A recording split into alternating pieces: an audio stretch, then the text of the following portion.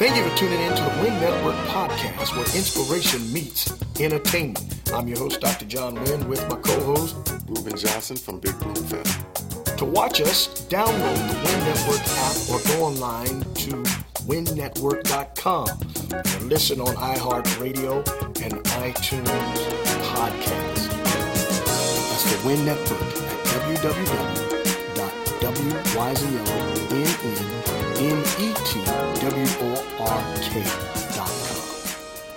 Thank you again for tuning in to the Wynn Network podcast. We're so excited. Again, we have Dr. Tracey Troy, who's going to be handling our IG music, which is inspirational gospel music, and we're so excited about having it. And I have her on the line. Hey, Doc, how you doing? I'm doing well. How are you? I'm doing well. Why don't you give us some examples of some of your guests that you have coming and how you really feel about the IG music happening? Wow. I'm really excited about what's getting ready to take place with the IGM Music, the channel, because it's going to be an incredible platform for a lot of the new coming and upcoming artists. I have a lot of inspirational gospel music artists coming in, some traditional gospel music artists, some contemporary gospel music artists, as well as even maybe some hip-hop inspirational gospel artists. Clap your hands, everybody. Everybody, clap your hands. I have a young man from New Jersey area who used to, in the secular world, before he accepted Christ as his personal savior, he worked with Damon Dash, he worked with Jay-Z. His name is, his moniker name is Brother Haas. His name is Hasim McMillan. Okay. And he's very powerful. He's appeared with Donald Lawrence. He was on one of their albums a few years back, and he basically did a rap on a song called Speak the Word. So he's going to be one of many artists that we're going to be talking to and sharing some new music. You may Google him at Brother Haas and see some of the latest things that he's doing. He's been performing all over, especially during this time of crisis and unrest when it comes to this particular situation that's happening in the world with the murder of George Floyd. He has a song called Make It Stop. Wow. So it's been renewed. He also had been called upon to do that song where Mike Brown's mother, Trayvon, mother from Florida, she was there, and several of the other mothers whose sons were murdered by the hands of police brutality. He was there at an event, and I think he did that song, and it became one of his signature songs. So he's revamping that song during this time, and it's called Make It Stop. But he's also been featured as one of his songs was featured called One during the NFL. They had a thing with the NFL where they were trying to get artists and different people to write music for the championship, the Super Bowl at one time. I think it was a year ago. And he offered a song called One. So he's very popular in the northern area and all over. And a lot of gospel artists, they respect him and they love his work. But they're different artists, singers, solo artists, choirs that I will be interviewing and talking with and sharing with you, the listening audience, their upcoming music. Well, I'm really excited about this. One thing I do want to. I realize that music is it's still a universal language, and it has so many implications of power. Sometimes misinformation can come through music, misguidance can come through music, but yet also education can come through music. And that's what I want to see with this powerful venue of music to change the lives, but not only just change the lives, but change the directives of what we do and what we practice. I think many times in gospel music and inspirational music, we sing about an expression of love, an expression of this or that, but very seldom does it bring about an action. When you listen to hip hop, when you listen to rap, it will provoke an action. Now, back in the day, usually the music back in the day. It was something to ease your pain or help you cope with something. Yeah, soulish. Right, soulish, but nothing to really move you to act. And one thing, a lot of this can change by just one thing. If people get up and vote. Right. If people really vote, they'll change so much of this. But they won't vote. And so now, I have, my sister sent me a Instagram, a messenger rather, and it has a guy rapping about where he thought voting didn't matter. But then he realized, if I don't get into Congress and change the Congress, not the presidency, it's Congress that makes the laws. It's Congress, that's right, that changes the whole system. And if you don't change your congressmen, your senators, and all that stuff, you're going to have the same perpetuation of injustice. And so that's one thing I would love to see, even when we have not only our music, but the conversations that we'll bring on. I would love to see, you know what, I tell you something that I never thought about. Back in the day, it was really the church, the civil rights movement, which came out of the church, that caused systemic change. Yes. And it would be great to see how many young people, even in the music industry, really vote. Right, that would be great. Because I say all the time, legislation and salvation are two different things.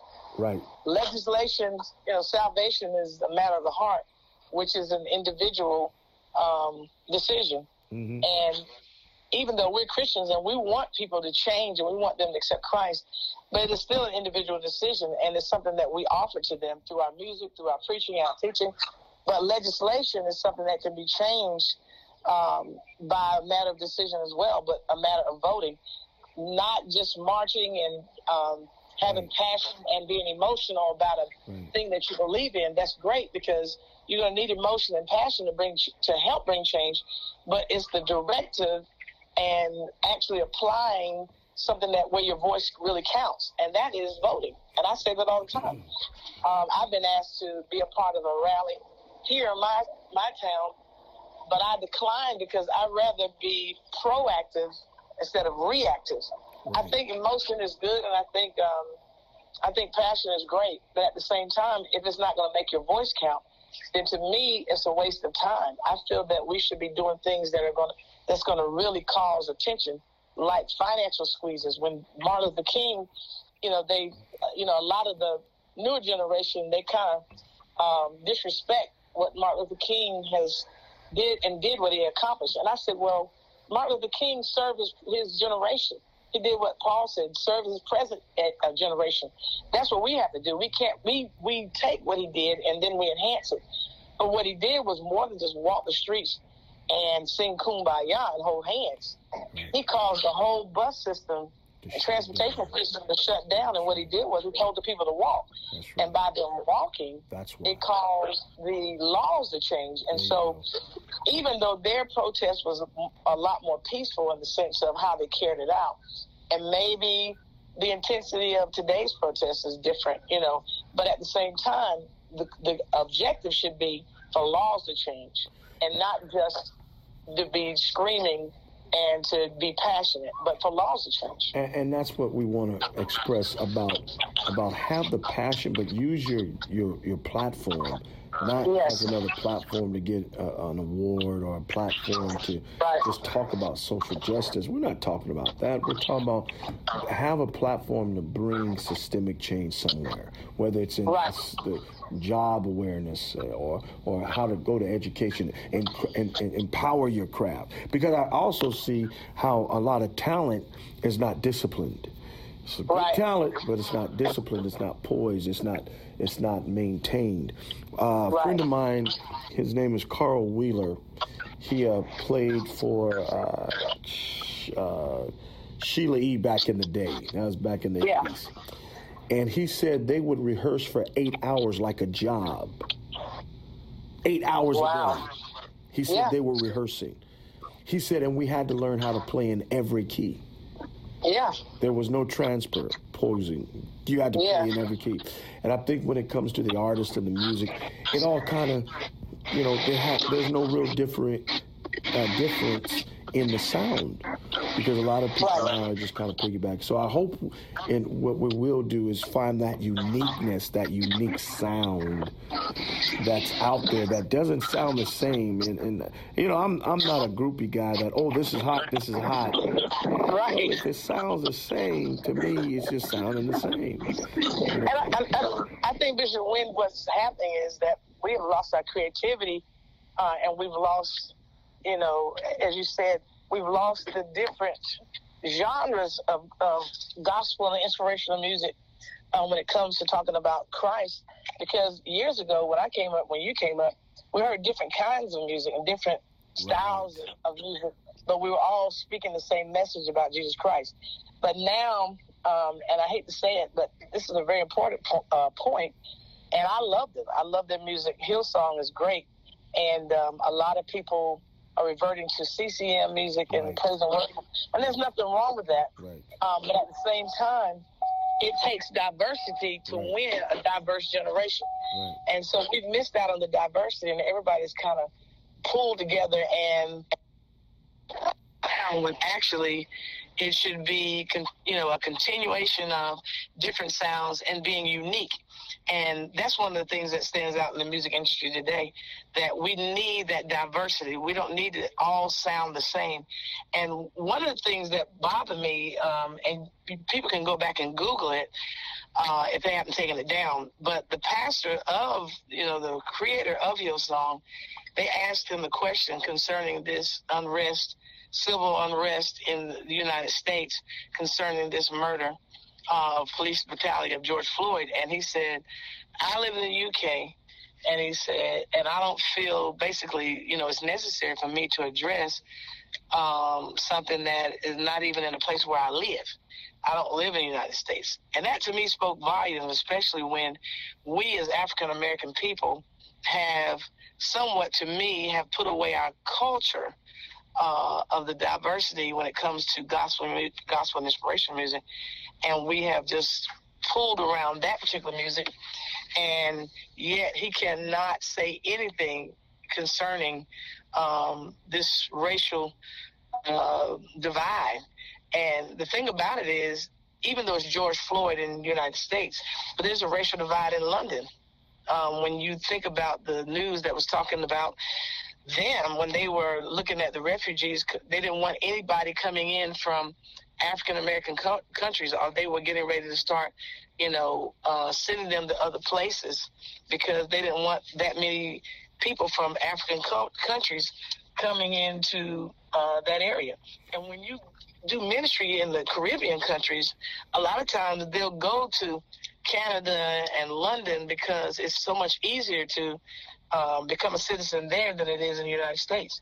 But when you see that same type of discrimination and discriminatory practices, it makes you wonder again.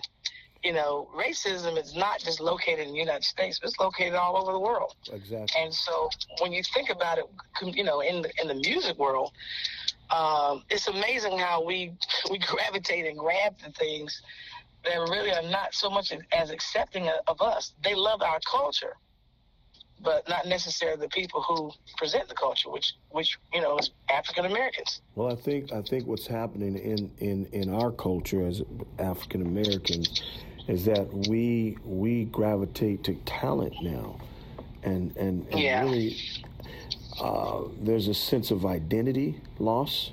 So when you don't really have a full identity, that's when you start going here, going there, because you think this is better, or you think this is going to work, and oh, I like this better music than this because this music is more understandable, and the old African hymns or songs of depression, and because that's where they lived. They were in depression. They were in slavery. So yeah, swing low, sweet chariot. So if you have no hope, the only thing you want to do is die. If you're in a situation of pain daily, to where you see no future and no hope, and you got to go pick cotton and get beat. I mean, what are you going to sing? You're not going to be singing, you know, the songs of liberation. You're going to sing more of a song of liberation spiritually, old Negro spirituals, as they call them, to get away, to get out of, to come away from. And I think the experiences of these young folks it's a uniquely formed experience because they do not have the same struggles. Right. And when you don't have the same struggles, you don't have the same heartfelt situations. You're raised in a freedom. You're raised in a culture where you were able to go and come as you please in different cities. So you don't have that same fear of, you know what, be careful, keep your head down, because now, you know, you're united through social media. But I think the IG music is going to unite, I think, not just music, but I'm looking forward to unite people with opportunities to do greater things, not just sing, but to do business, be business owners, be productive citizens in terms of voting. I told my little nephew, I said, we need to raise up young people to be politicians. Me and a guy I was talking to years ago, older man, he said, we need to raise our politicians. We need to raise, like a same thing, a good culture of singers to understand, you know, that I heard, I'll put it this way, I heard this one preacher say this that was very profound. He said, the problem with what we have in worship is that a lot of worship leaders don't know their scriptures. Right. So they're singing and giving misinformation through their songs because it's not scriptorial based anymore. It's feeling based. Right. So it'd be good to bring that kind of understanding back to it. And you know what? I'm also looking for workshops and seminars and group discussions through this venue to where we can have sit downs and table. I'm not just going to look at it from as a video and music, but even round tables. We'll have round tables with artists. So I'm looking for that's needed. Yeah. That's needed, Bishop, because believe it or not, there are a lot of people in the industry that don't understand the industry. My dad wrote a Grammy-nominated song called Jesus. I Love Calling Your Name for Pastor Shirley Caesar years ago, 1980. Jesus, I Love Calling Your Name. Yeah, how's it go? Jesus, Jesus, oh Jesus, Jesus, oh how I love calling your name. Really? So that's, Oh, wow. So that's one of the signature songs. Everybody in the world has sung that song when she goes and does concerts, because she has to sing that song. And your dad But that song put me, my dad wrote it. That song put me and my brother through college at the same time. Wow.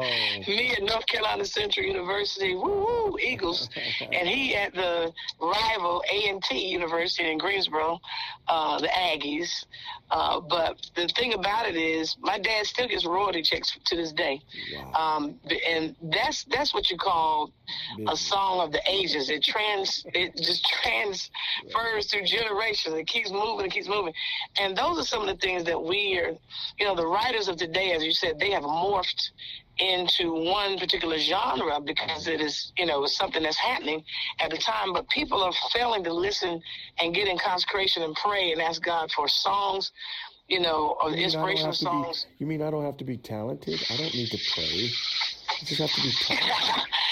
Well, if you're going to sing about God and you want to get the sound, the sound that God is releasing into the earth, that's the difference between a secular artist and a gospel artist, because the gospel artist should be singing and sending a gospel release into the earth, and that's the difference.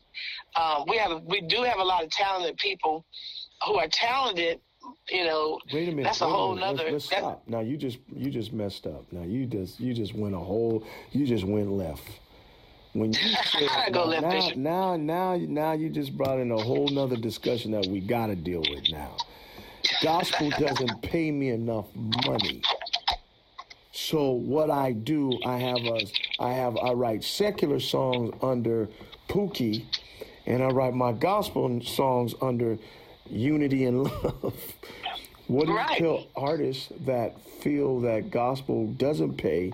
They want to do it as a career, but because they feel like they're being mishandled and neglected, that they'll rather go secular with their information and their songs and their talent. Well, I feel it's kind of like, the WNBA. You have to make a, the girls are talented in the National Basketball League, but at the same time, they usually have to go overseas to get the money to get the same kind of pay. I feel it's the same thing in gospel music. So you're telling me that it's okay for me to go secular? Well, secular music will pay definitely more than gospel music will pay. That's not my question. What's the question, Bishop? Is it? Are you telling me, Pastor, Bishop, Doctor, Apostle, that the bishop, it's okay for me to go secular? No, I'm not. Okay. I don't feel like it's right for you to go secular because I come from the old school. I don't think you should straddle the fence because you can't, say two messages out of your mouth. I have friends. I'm not trying to rain on their parade. I do have friends who are instrumentalists. And I've had friends that sang backup for, and I have a cousin that used to sing backup for Shaka Khan, who was raised in the grand old Church of God in Christ. But at the same, but at the same time, I got friends now that play drums for Roberta Flack, Common, you name it. Because I'm going to tell you right now, and this is the thing that we need to sit down and think about as a church world. Secular artists, most of their bands are church kids. Right. All their bands are church kids, and most of them. Not only that, Bishop, but I've had there was a particular band. I'm not going to say their name, but anyway, it was an R&B band, very popular band. When they would go on the road, they would play and sing, the secular music, but then when they get to the hotel, they would be so bombarded, some of the band, by demonic spirits. Now, every last one of the people in the band were PKs. They were pastors' kids. Now let's talk about the spirit behind it. Okay. I know, yeah, but let me say this: they would call me. One of the band members used to be my brother-in-law. And at that time, he was my brother-in-law. He would call because they couldn't rest at night in their rooms because these spirits would come visit them in their room. This is no joke. So he would call me, wanted me to pray, and I would have to pray for them so they actually could go to sleep. But the crazy thing about it, they would talk about the concert, how when they would play, that it would cause women to throw their clothes on the stage, all kind of stuff. And then not understanding, they don't understand that they were taking God's gifting.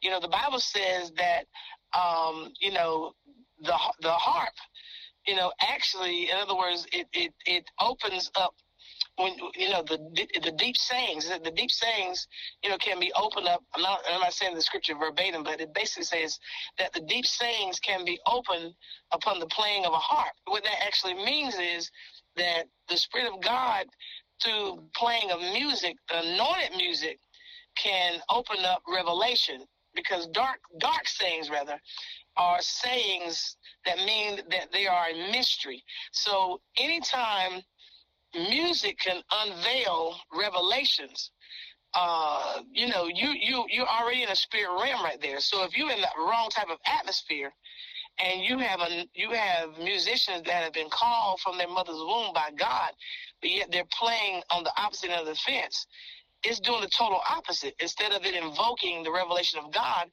it's invoking demonic presence. And they don't understand that because they don't really know the origin of where music came from. They don't know the total history behind and the spiritual aspect of what music is really all about. And that's something that needs to be discussed.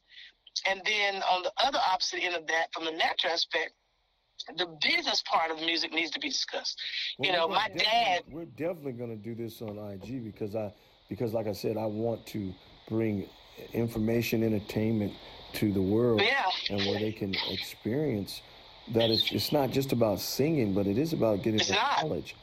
And I preached a message one time called "When a Musician Plays," and I with it from David. Driving the spirits away from Saul. Exactly. Invoked with evil spirits. And I don't think people really understand, like you said, the spiritual aspect of music is not just because there was I don't know if you remember back in the day when heavy metal was in. Oh yeah. They tell you to take the record and you play it backwards, and it says, Yeah. "I am the devil." Yeah, and I actually got an A in my college class. I did a research on that, on backward masking. I did a research on that and got an A in my speech class. Oh, yeah, and I took a lot of those records and played it, and especially a lot of the heavy metal rock groups, Kiss. And some others. What's the man's name now? He's, bless his heart. Ozzy Osbourne. Yeah, you know, and yeah, but believe it or not, there are a lot of they're saying now there are a lot of hip hop artists that have made a lot of they have actually tapped into the Illuminati and a lot of satanic things for selling out their soul, and people don't believe that stuff is real, but this stuff is very real. It's very real, spiritual. And I think with this conversation and to bring the awareness, because you know what, I think with music is the most uniting, sometimes prophetical. They talk about Tupac, how Tupac prophesied his own death through music. It's the most open. Biggie too. Yeah. It's the most open place. California. Yeah. It's the most open place you can go where people will, it's non-threatening, where people can come in and hear what you have to say, whether it's metaphorically written or literal. And that's the power of music. And that's the power of, like, when I write my song, I'm always writing out of the Psalms usually. I just take something from the Psalms because Psalms were songs, they were devotions.